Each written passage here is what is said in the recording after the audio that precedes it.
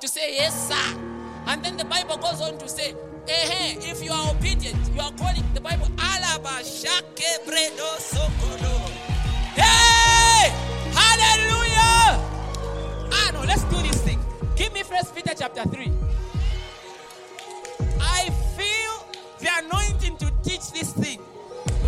If the light goes on, it's not enough. It's not enough for the light to go on. The Bible says the light shines. It shines. No, my light will not just go on.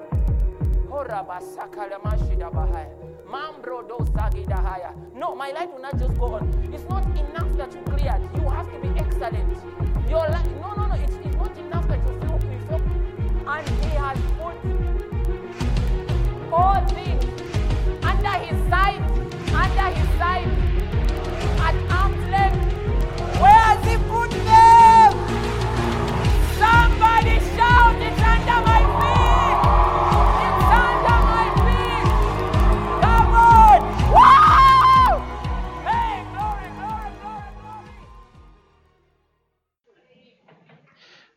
It's good to see you.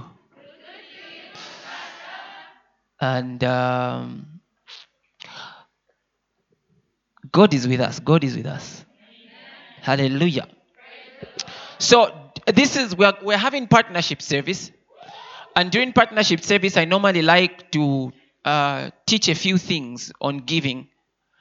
And every partnership service, I take time to teach on giving because of the importance it has. Hallelujah. So even today, I'm going to talk about teaching and the importance that it has and a few things like that. And today, what I'm going to teach you is so important. It's one of those things that when you learn, listen, and I mean every word, 10 years later, you must be able to say that teaching changed my doctrine. It shifted my perspectives and put me on course. There are teachings you hear.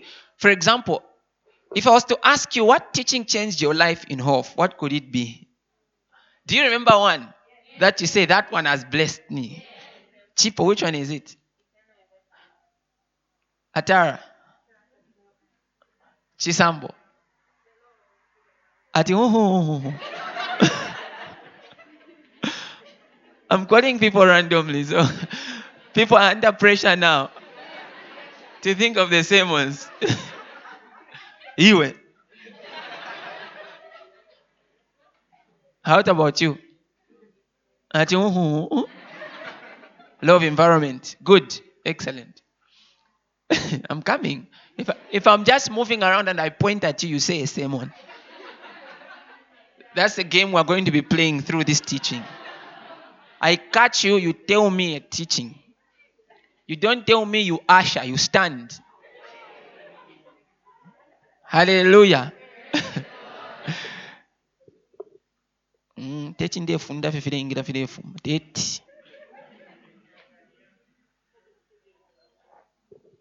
Now, I'm going to talk about what I have titled today, Giving in Spirit and in Truth. Giving in spirit and in truth. The Lord Jesus Christ, speaking to the Samaritan woman, said, a time cometh that true worshippers shall arise, and they shall worship the Father in spirit and in truth. In spirit and in truth. Hallelujah. So already that tells you that giving is a form of worship. But do you even know that? But once you know it, you want to do it in spirit and in truth. But let me begin with sharing a dream that I had earlier today. Yes. This is this morning. Now, the strange part is the way that the praise team is dressed today is how they were dressed in the dream. As in, there's been prophetic, then there's what you are. As in, you're prophetic.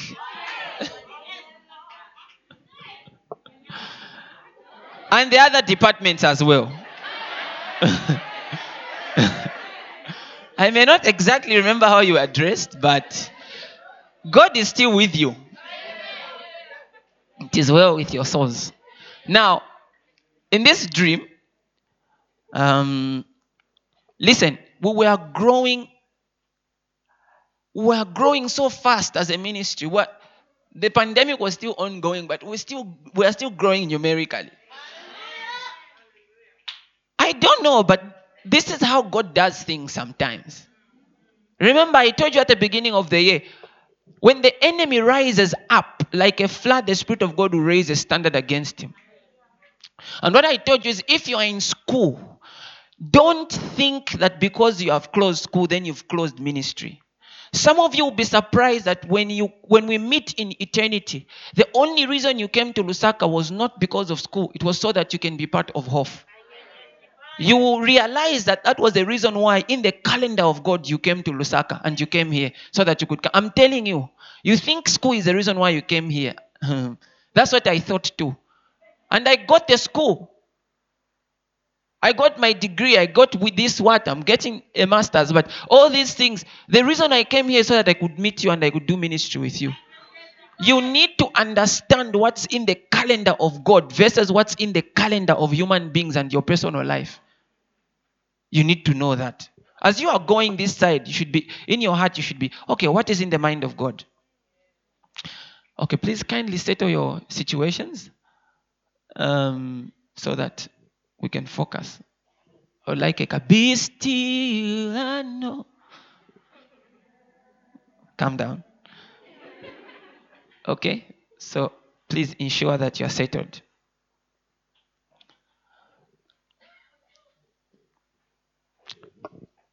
This is not your church for at school. There's some people who think, this is my church for at school. No. Once you join, you have joined. It's not just your church for at school. Even when you are home, you stay in touch. Listen, God wants to touch a lot of kids in high schools. And twice, God has spoken to me. And I was surprised. You know, some of you are so disobedient, you don't know it. Because you make of no weight the heavy things of God. Let me give you an example. I said, tomorrow, after I taught that the 2 dreams I had, tomorrow discuss it in your groups. Some of you never discussed it. Some of you never even attended the meeting. Do you know the Bible says, do not take pearls and cast them to swine. In other words, don't take precious things and give them to pigs because they will devalue them. Every time you devalue things that God is giving to you that are precious under revelations, you are behaving in that dimension.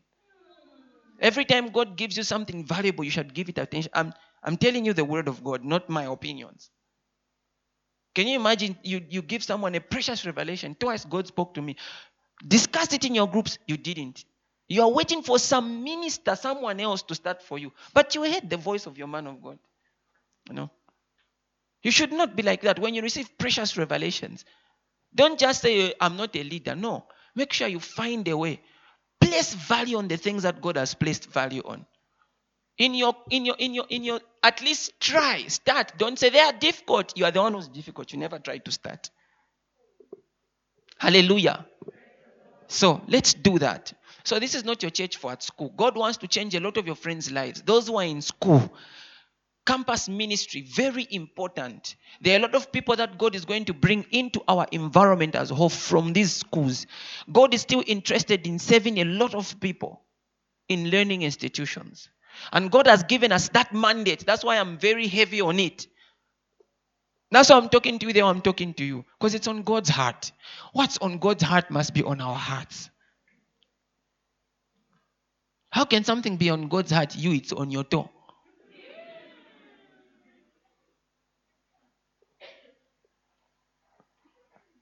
And these days, June, I don't know what happens to people's feet. They grow cracks. And it's what's on God's heart is in your crack. So it should not be like that. What do you call them in your language? Oh, it's that bad in Bemba.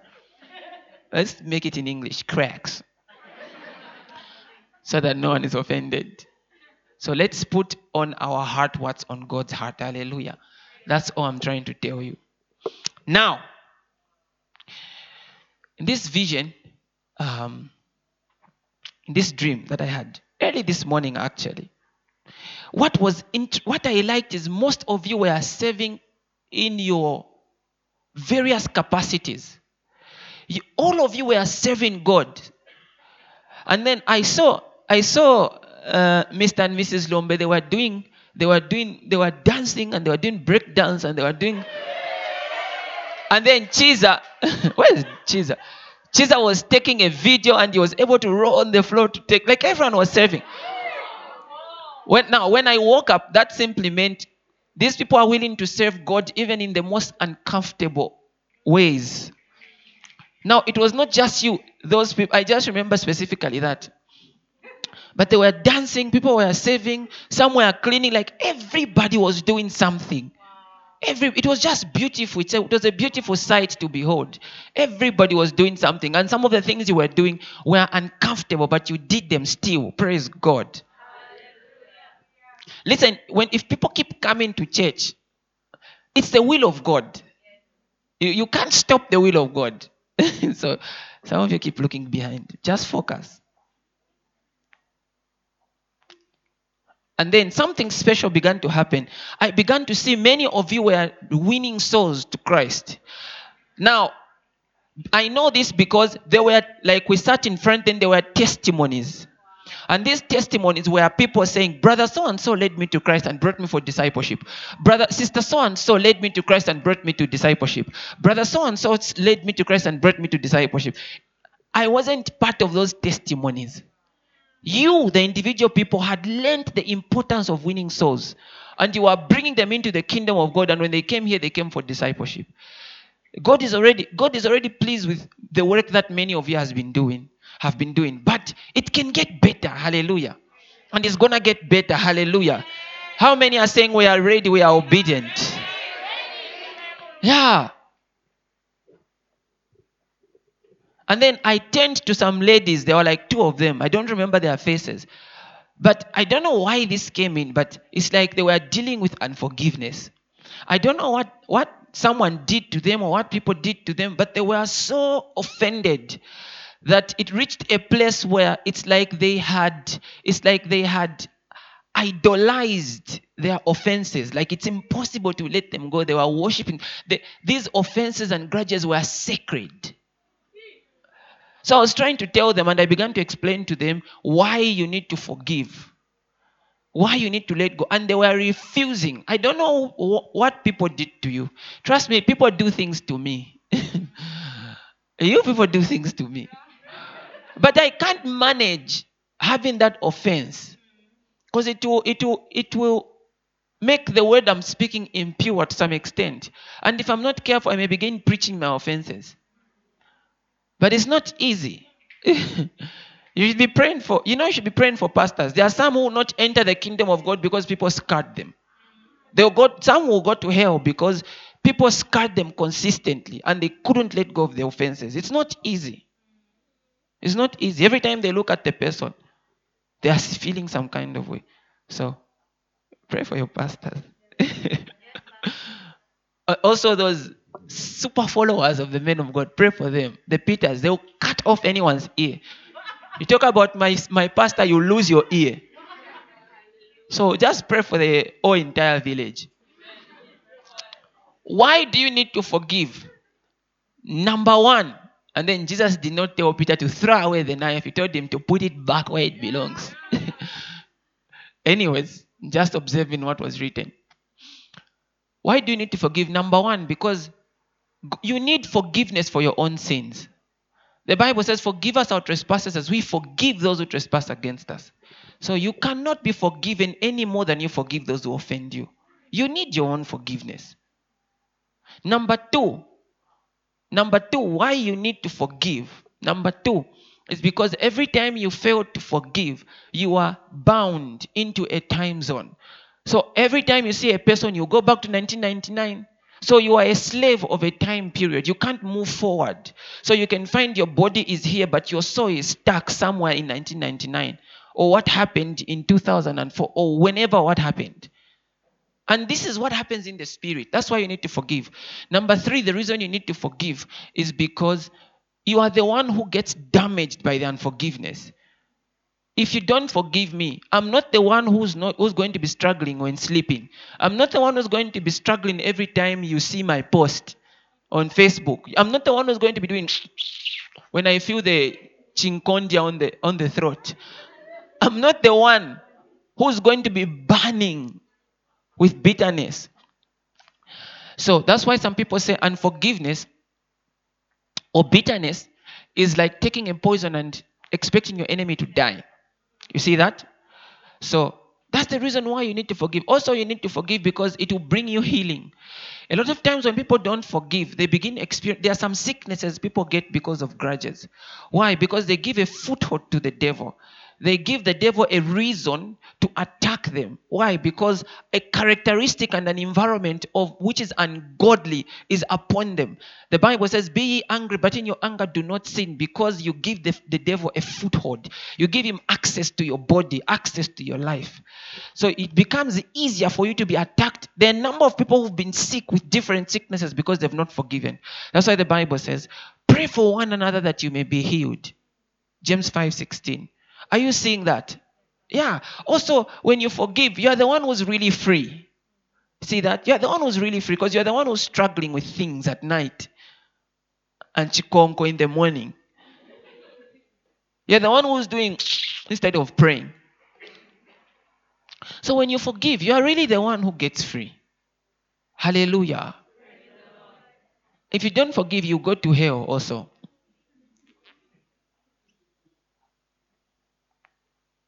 In a certain actress's words, for eternity. I won't say who. In a certain famous movie.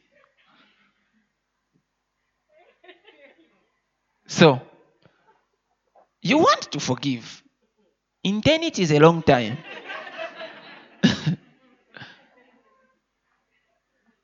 Someone say, "I choose to forgive." If you want to understand how to forgive, get my book, The Root Cause Bitterness. I explained how. It's a good book and it's for free. Don't go to hell because you never read a free book. And there's power in that book as you read it, it begins to help you with certain things. So that was my dream. So I'm just telling you that we'll keep growing and you will keep being great ministers. Hallelujah.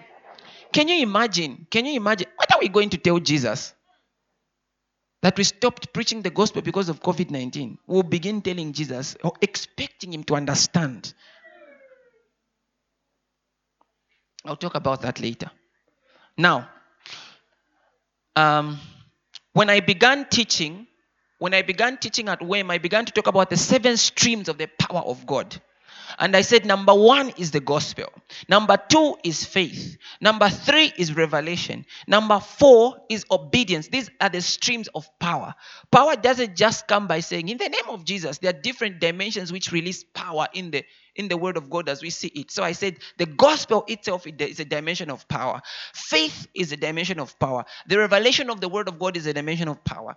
Obedience generally, and obedience is expressed in many ways. Obedience to the word of God. Obedience in serving. Obedience in giving. Obedience in the instructions that God gave you. I taught a sermon titled "The Cost of a Missed Instruction." You find it on my podcast channel. I encourage you to listen to it. Sacrificial giving, which I'm going to talk about today. Sacrificial giving. And then the 7th dimension of the power of God is prayer. Hallelujah. Hebrews chapter 8 verse 1. The Bible reads, Twenda na Yesu, twenda na Yesu, twenda na Yesu. Listen, the Bible reads, now, I want you to follow me very closely, and I don't want you to miss anything. Like I told you, this teaching is very important. And even if you disagree with it today, if at all it happens that you don't agree with it, just keep it. If you feel like you are struggling to agree with it, it's just because you can't digest it. But the Holy Spirit will testify to you that I'm telling you the truth. Okay? The Bible says, now this is the main point of the things we are saying. We have such a high priest who is seated at the right hand of the throne of majesty in the heavens. A minister of the sanctuary, of the true tabernacle. Everybody say true tabernacle. Okay, so the true tabernacle, that means the temple, okay? Which the Lord erected and not man. So the Bible is saying a minister of the sanctuary and of the true tabernacle which the Lord erected and not man. Okay, this is Jesus. He's the minister of the sanctuary, of the tabernacle, the temple which the Lord himself built. That's in the heavens, okay? That we're trying to say that there is a temple in heaven. And then the Bible is calling it the true tabernacle. Now, if the Bible is saying a true tabernacle, it's trying to suggest that there's a false one or that there's a copy. Are you following? All right. And then the Bible tells us, for every high priest is appointed to offer. This is important. For every high priest is appointed to offer both gifts and sacrifices. Both gifts and sacrifices. Every high priest, which is true for every priest. But in the context of the high priest being the Lord Jesus, we are told the reason why the high priest is appointed is in order that he may offer gifts and sacrifices. Hallelujah. Then we are told, therefore, it is necessary that this one also have something to offer. Hallelujah. This is a crowning point of what we are saying. We have a magnificent king priest who ministers for us at the right hand of God. He is enthroned with honor next to the throne of the majesty on high. He serves in the holy sanctuary, in the true heavenly tabernacle set up by God and not man. Since every high priest is appointed to offer both gifts and sacrifices, so the Messiah also had to bring some sacrifice. So he has to have something to offer. Even today, as our high priest, the Lord Jesus Christ has something to offer.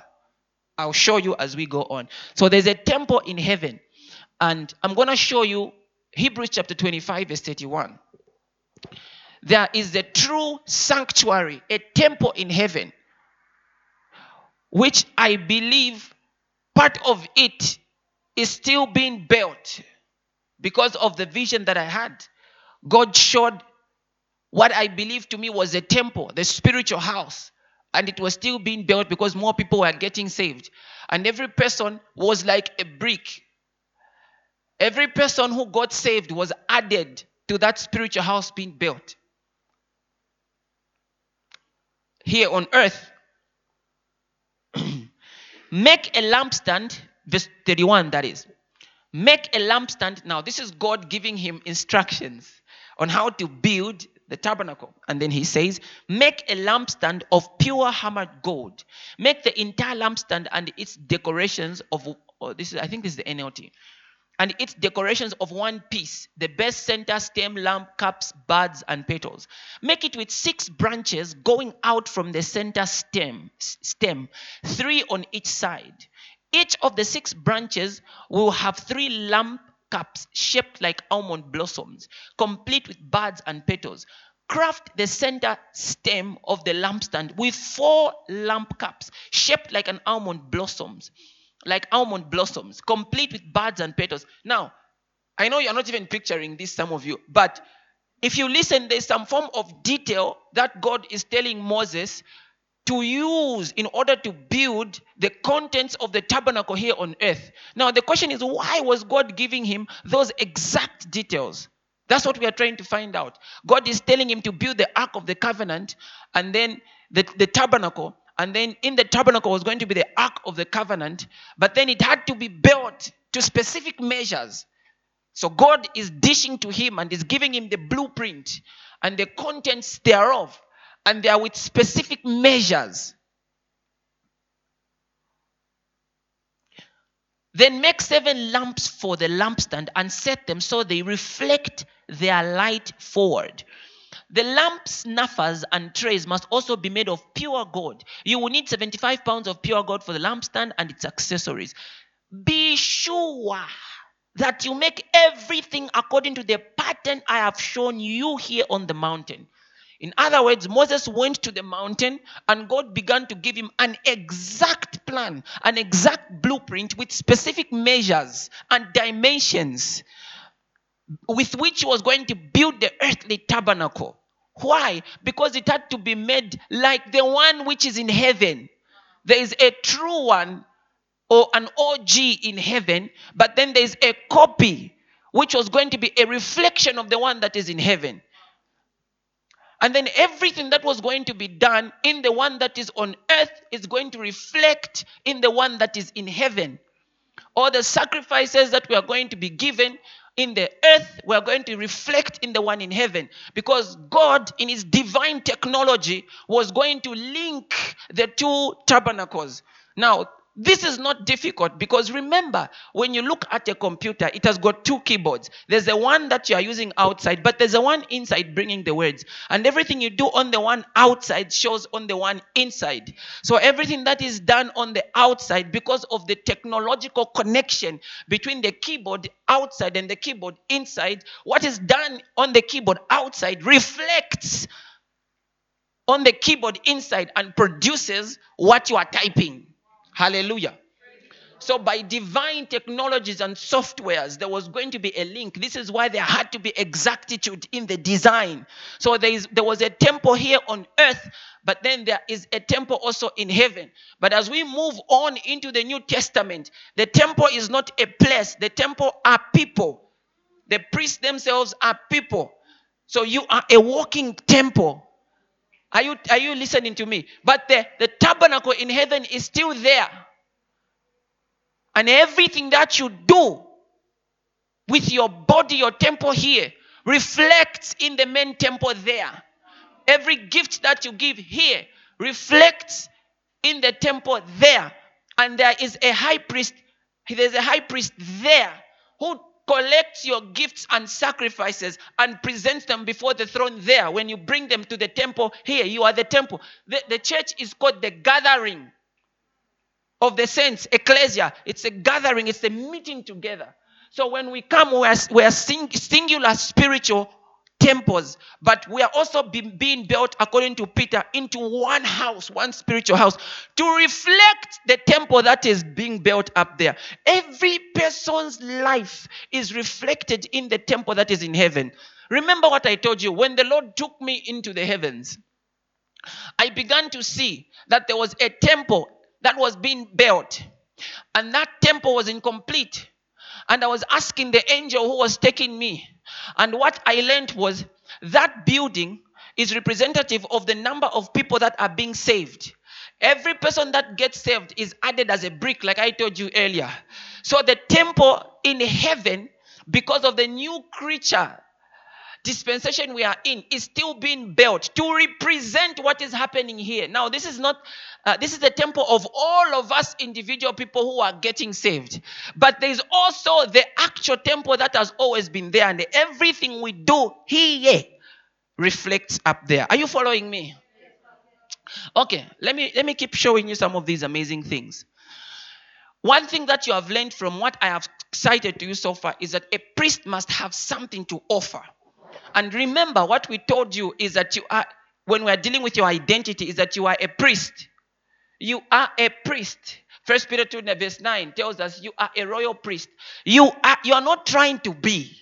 You are not working on becoming. The moment you become born again, you become a priest.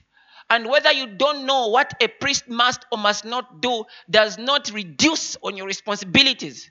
And one of the responsibilities of a priest is that he must be knowledgeable. That's why the Bible says in Hosea chapter 4 verse 6, my people perish because of lack of knowledge. And then he blames it on the priest. He says, because my priests have rejected knowledge, therefore I will reject their children.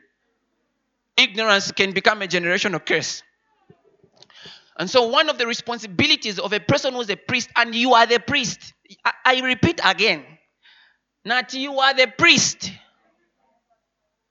So you must not be ignorant. When we talk about tithe, you are blank. When we talk about getting people saved, you are blank. When we talk about dating, the books are here, you are blank. Can you say one thing you learned about the sermons? You are blank. God will reject you when it comes to certain responsibilities and when it comes to certain promotions in the kingdom. Because you've rejected knowledge. Rejection is different from ignorance. It means something presented itself, but you ignored it. You cast it away. So as a priest, it's a responsibility for you to be knowledgeable. But another duty of a priest is to give sacrifices and gifts. And you must know what gifts and sacrifices you should be able to give as a priest. Not just say, well, yeah, a holy priesthood. You should know what it entails. I see people sometimes, yeah, holy. What do you mean? So when I talk about sacrificial giving, I know some of you think it's giving beyond, but that's not what I'm talking about. I'm talking about your lifestyle as a priest is a life of giving sacrifices and gifts. It's sacrificial giving. Because even prayer is a sacrifice. And every time you type prayer, in your temple here, it reflects in the temple in heaven. Listen, okay, let's read a few more things. Praise God. Hallelujah. And so, your body, number one, is a sacrifice. When you read Romans chapter number 12, verse 1, we are told, I beseech you therefore, brethren, by the mercies of God, that you present your bodies a living sacrifice. Your body must be a living sacrifice. Present your bodies a living sacrifice. Present your bodies a living sacrifice. That means you are dead to the world, you are dead to sin, you are dead to your will. And you are dying every day. These deaths are deaths you must decide to be dying every day. And your body must always be a sacrifice. Every time God wants to use somebody, he looks at your body. And you people, you realize that the Holy Spirit does not have a body and you are his body here on earth. The Holy Spirit will not function until unless you allow him to use your body. So this is why your body has to be sacrificed, given to God. Hallelujah. There are some people who sacrifice their own bodies to be used of God. There are stories of people who sold themselves, gave the money to charity, then they were taken to places where they took the gospel. Yes.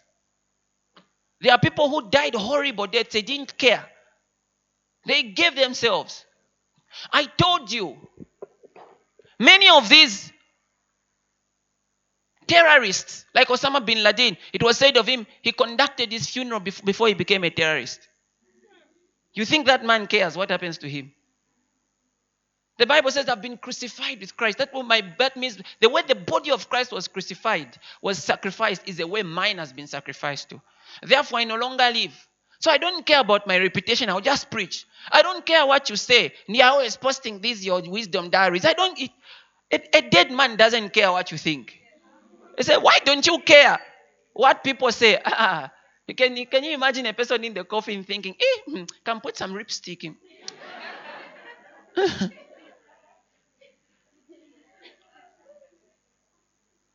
No, dead men don't care.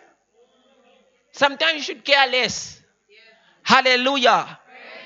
So the Bible says, by the mercies of God, that you present your bodies a living sacrifice, holy and acceptable to God, which is your reasonable service. So that sacrifice of giving your body is the word reasonable comes from the word from where we get the word logical. That means it's something that is logically expected of you in the kingdom of God to offer you. It's not a strange thing that you've offered your body. Some people, when they resist fornication that day, I've defeated mountains. But God is just like, hey, sis. It's your reasonable service. You're offering your body as a living sacrifice. You want God to come hold the Thanksgiving party for you. I think it's called reasonable. You're reasonable. It's like what people say, thanking politicians for building roads and building hospitals. They want to be praised. Or a parent who should be praised, wants to be praised for sending their child to school. It's logical. That's logical. It's expected of you. Don't be parents who demand worship because you've taken your child to school. Don't be that kind of parent in your day. You should know what your responsibility is. I brought you in this world, you should be creative. No. Just take responsibility, sir. You brought this child in the world by your own will. You knew what you were doing.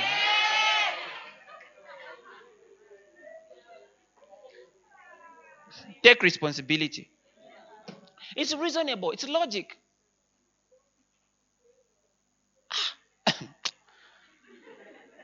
So your body is a sacrifice. It's a form of worship to God. The word reasonable service also, other versions say, which is your form of worship to God. What you do with your body can connote worship. It's a sacrifice. It always comes up in the temple as a sacrifice. Remember what Balaam did. The Bible says in the book of Revelation chapter number 2 verse 14. This is Jesus talking. But I have a few things against you, because you have there those who hold the doctrine of Balaam. He taught Balak to put a stumbling block before the children of Israel. How? To eat things sacrificed to idols and to commit sexual immorality. The KJV says he taught them to commit fornications. And those were sacrifices to idols.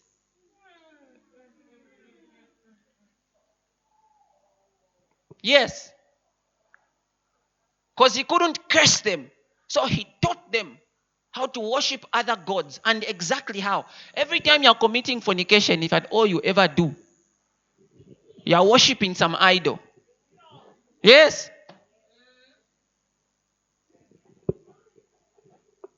It's a sacrifice.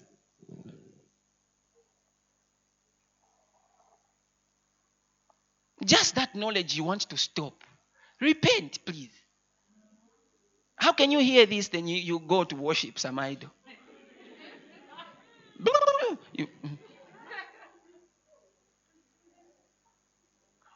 Let me show you something. We are talking about sacrifices to offer. There are sacrifices, and you have to continually offer sacrifices as a priest. And I'm going to tell you what they are. Give me Psalm 141 verse 2. Hallelujah.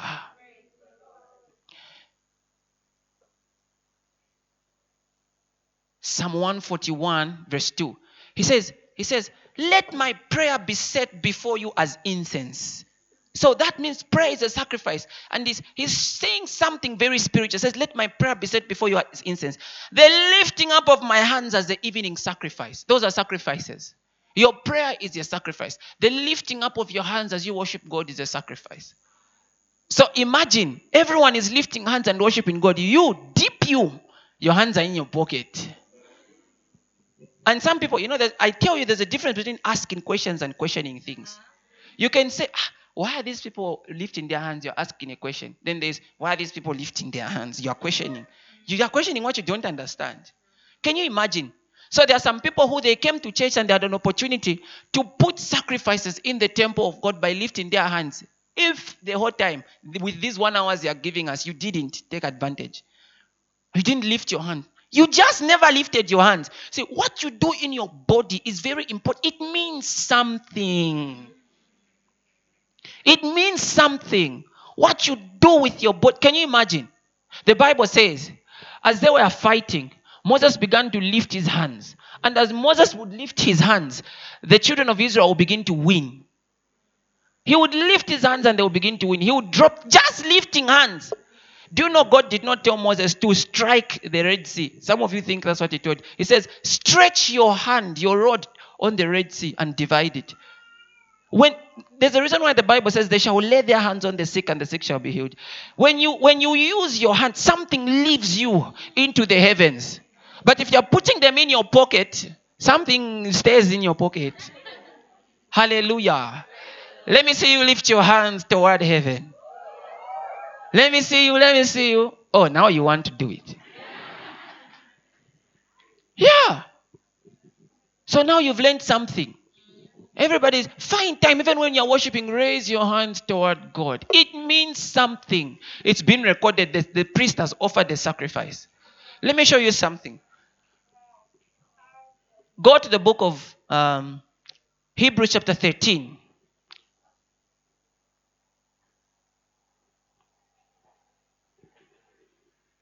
Hebrews chapter 13, verse 15. The Bible says, therefore by him, talking about the Lord Jesus, let us continually offer sacrifices of praise. You are here, everybody's doing praise, you are standing stiff. Everybody's offering sacrifices in the heavens. Offering sacrifices in the heavens. You are stiff. How deep you. So you can imagine in Hof, how many sacrifices we offer every Sunday. And now, some ignorant fellow will come and will say, why are they too excited? One day in heaven you will find out. If at all you go there. May you go there. He says, therefore by him, let us how many times? That's why we do it every Sunday. There's something we saw in the word of God. Listen, there are very few things I do without revelation. Very few. Everything I do with revelation. This is why when you see holy men doing something, don't just copy. There are some things just copy. Therefore, by him, let us continually offer the sacrifice of praise to God. That is the fruit of our lips. Giving thanks to his name. Sacrifices. We are giving thanks to his name.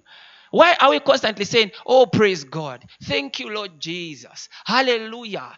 Glory to God. Every time something bad happens, or I want to laugh at you, I say, we thank God. I'm offering sacrifices. It's better than for me to shoot you. I say, we thank God. But I offer a sacrifice. Hallelujah. I'm telling you, there are a few things I do without revelation. That's why sometimes I ask copy. Because sometimes you get a revelation 2 years later, then you're like, I can't have been doing the right thing the whole time. What is coming from the depths of your heart as repentance and as praise to God is going higher than the size of the bullock or the bull or the goat that is killed in the Old Testament. Are you seeing that? He's calling them sacrifices. Oh boy. Take with you words. Don't just keep quiet. Say something. It's been recorded as you do it. Said to him, take away all iniquity, accept what is good and receive us graciously. So we will render our thanks as bullocks to be sacrificed as sacrifices. In other words, take me back to Hebrews 13:15.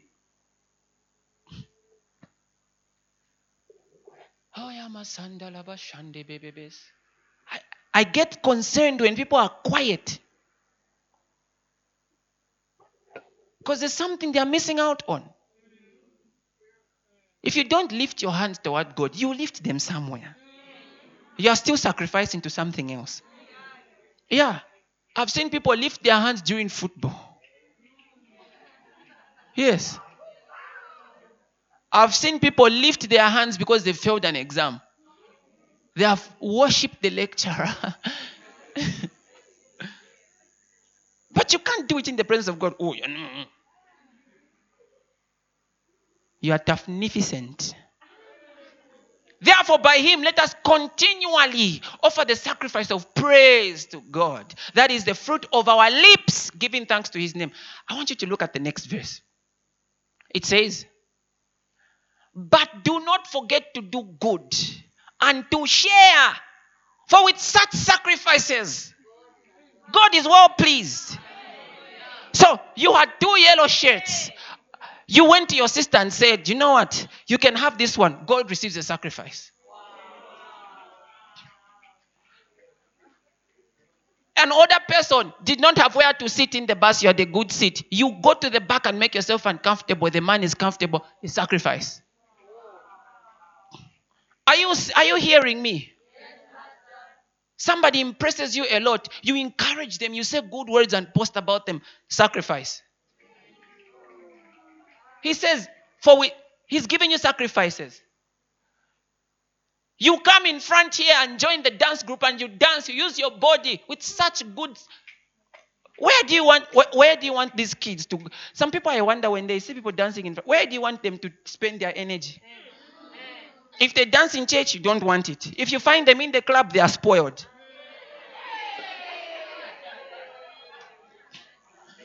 Better they come here and they dance for God. They move their bodies, they dance for God. Don't you see? It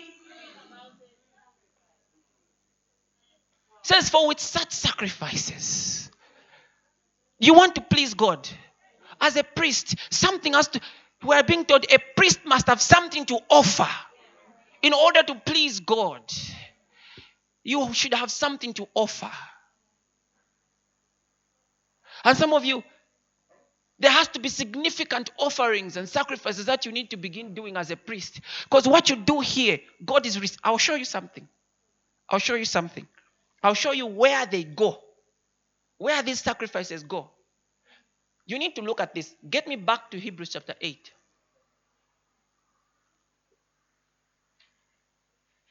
I'll go to verse 3. For every high priest is appointed to offer both gifts and sacrifices. Therefore, it is necessary that this one also has something to offer. Verse 4. For if he were on earth,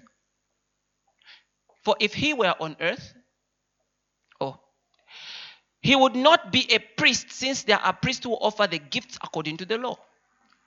Who serve a copy, are you seeing that? These priests, they serve a copy and shadow of the heavenly things. So they are priests in the temple. That is a copy of the heavenly things. Okay? As Moses was divinely instructed when he was about to make the tabernacle, for he said, see that you make all things according to the pattern shown to you on the mountain. Now, this is the crowning point of what we are saying. We have a verse. I'm reading the Passion Translation of verse 5. It says, the priests on earth serve in the temple. That is but a copy modeled after the heavenly sanctuary or the heavenly temple, a shadow of the reality. For when Moses began to construct the tabernacle, God warned him and said, you must precisely follow the pattern I revealed to you on Mount Sinai. But Jesus, the Messiah, has accepted a priestly ministry which far surpasses theirs, since he is the catalyst of a better covenant which contains far more wonderful promises. In other words, Jesus is the high priest in heaven.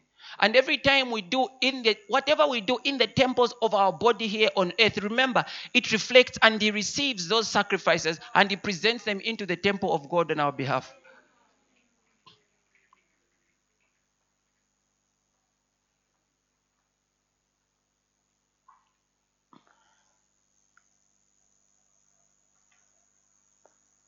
Get me to Revelation chapter 5, verse 8. This is why your giving is very spiritual. Because giving is just one of those sacrifices. And this one has got a very special place. So every time you are not giving, the record is absent of your sacrifices. It doesn't matter you are broke, you don't have money. As long as you're not giving, there's nothing. It doesn't matter. Some people want to be understood. I have no money. They will understand. The temple will not understand. One day you find there, then you find it's empty in your account. Very important. Revelation chapter 5 verse 8. Now when he had taken the scroll, the 4 living creatures and the 24 elders fell down before the Lamb, each having a harp and golden bowls full of censer, which are the prayers of the... Are you remembering what I told you? The prayers are going up as incense.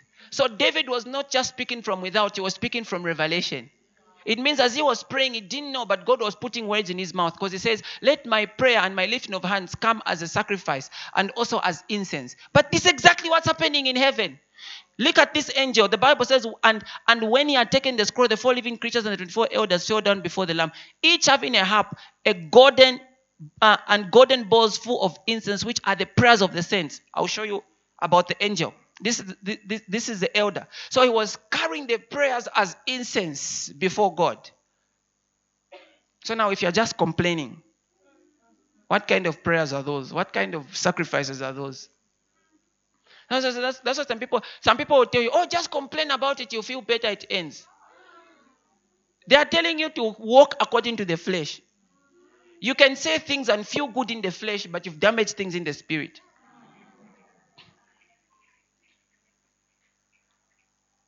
Say it so that it passes. It won't pass. What if it becomes worse? Haven't you read the Bible says, let there be do everything without grumbling and complaining so that you may be pure, spotless children of God in this wicked generation. That means if you are praying complaints, what kind of sacrifices are you taking into the temple? Hey, I'm teaching you the ways of the kingdom of God. There's a way the kingdom of God operates. Hallelujah. Take me to Revelation chapter 8 verse 3. The Bible reads, then another angel having a golden censer came and stood at the altar. Hopefully after this I'll teach you on altars. Then he was given much incense, that he should offer it with the prayers of the saints. Are you seeing that? And the golden altar which was before the throne. And the smoke of the incense with the prayers of the saints ascended before God from the angel's hands. Then the angel took the censer, filled it with fire from the altar and threw it to the earth. And there were noises and thunderings and lightnings and earthquakes. Hallelujah. So if it was rising to God with incense or as incense, because it's reaching to God as incense, it's beautiful. You are praying and God is smelling a nice incense in the temple. Isn't that interesting? That means there's a temple in heaven and everything you do in your temple of your body and in the house of God is reflecting there. Listen, the moment you get born again, your status changes.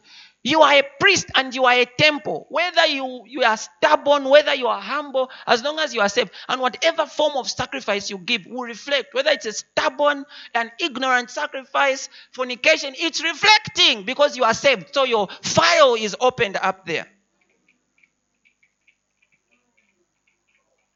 Hey, but I know you are a people that give the good sacrifices. Hallelujah. And then when the prayers come back, they come back with thunderings and lightnings, answers. They are coming back with force. Earthquakes are mentioned. That means the kingdom of darkness is feeling it. Hallelujah. Philippians chapter 4 verse 15. The Bible says, now you Philippians know also that in the beginning of the gospel, when I departed from Macedonia, no church shared with me concerning giving and receiving, but only you. In the Passion Translation says, no one sowed into me financially. There's no church. In other words, they were stingy. Helped the man of God poor. Then he says, for even in Thessalonica, when he was in Thessalonica, the church at Thessalonica, he said, you sent aid once and again for my necessities. So even the church he was at in Thessalonica wasn't helping him, but this church in Philippi was helping him, which is a strange thing. How do you not take care of your own pastor? Anyways, then he says, not that I seek a gift. Then he says, but I seek fruit that abounds to your account. In other words, I'm not saying you should give me things, but I want every time you give, your account. Remember, there's an account in heaven. It says, I want every time you give. Sometimes if you don't have anything to give, find something to give, because your account in heaven can't be blank simply because you don't have what to give. Find somewhere, somewhere, come sweep the church. Let your account, do something for God. Come pukuta things. Do something, don't just say I'm broke. No, there's always something you can do. You can't just be getting. Every time you get, it registers for someone else in heaven. The Bible says, there's a reason why the Bible says it is more blessed to give than to receive. It's more blessed because the person will just not just reap in this life, but the life to come. So every time you are faithful to the word of God, every time you give, something is being recorded for you. So do something. Find out where's the pastor's church office. Just come clean the environment. Clean. Do something. Before I got married, these people, Deacon Flavian would come, wash my clothes. One day he came and said, Pastor, I want to wash your clothes. I said, come. I didn't ask. I gave him an entire bag. Some ladies would come and wash and clean my house. They didn't have money, but they needed something to give before God. And you need to find something to do. Hallelujah. So he says, not that I seek a gift, but I seek the fruit that abounds to your account. I want fruit into your account. You have an account. How fat is your heavenly account? Some people boast of earthly accounts and how fat they are. How fat is your heavenly account? And trust me, there are beings, judges. One day I walked before judges in heaven.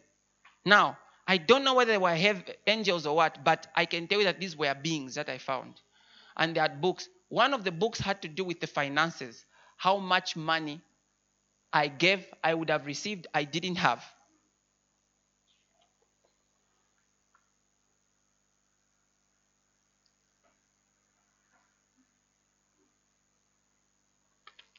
Okay, understood.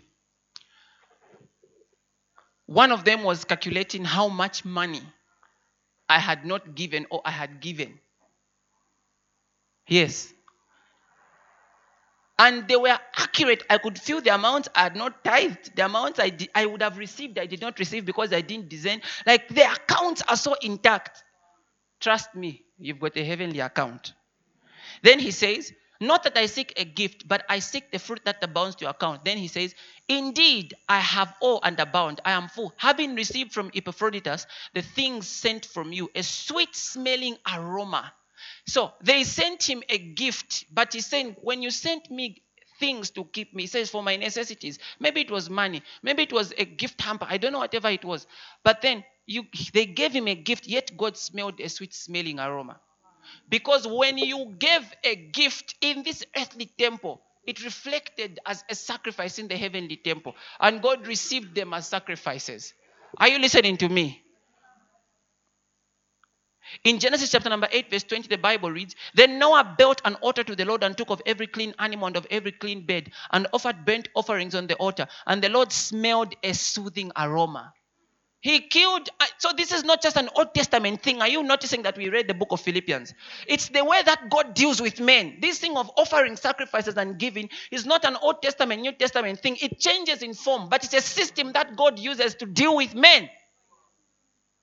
Even in the New Testament, they gave God smells and aroma. There has to be something before the throne of God for you. Hallelujah. Then the Lord said in his heart, then the Lord said, then. It means it followed after. Then the Lord said in his heart, I will never again curse the ground for man's sake. It was because of the sacrifice he smelled. You should learn something.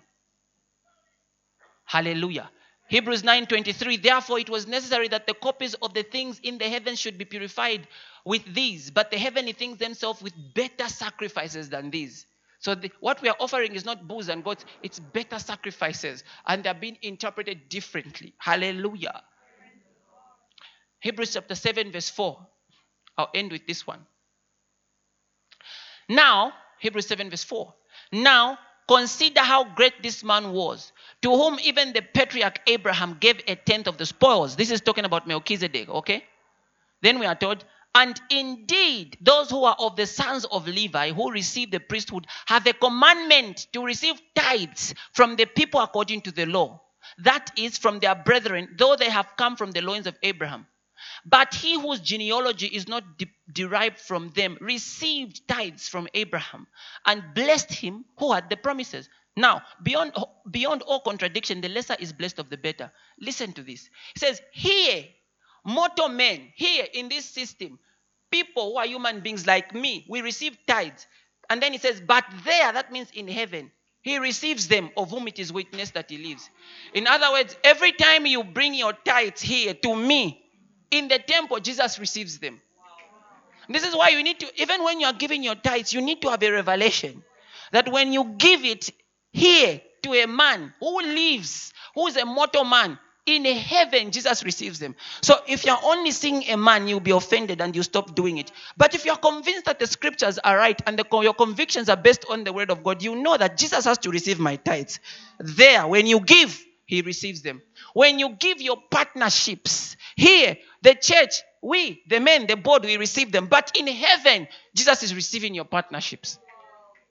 There's a spirituality in our giving. It means something. It's not just giving for responsibility. That's part of it. But we must be spiritual people who understand what we are doing. I'm done. Hallelujah.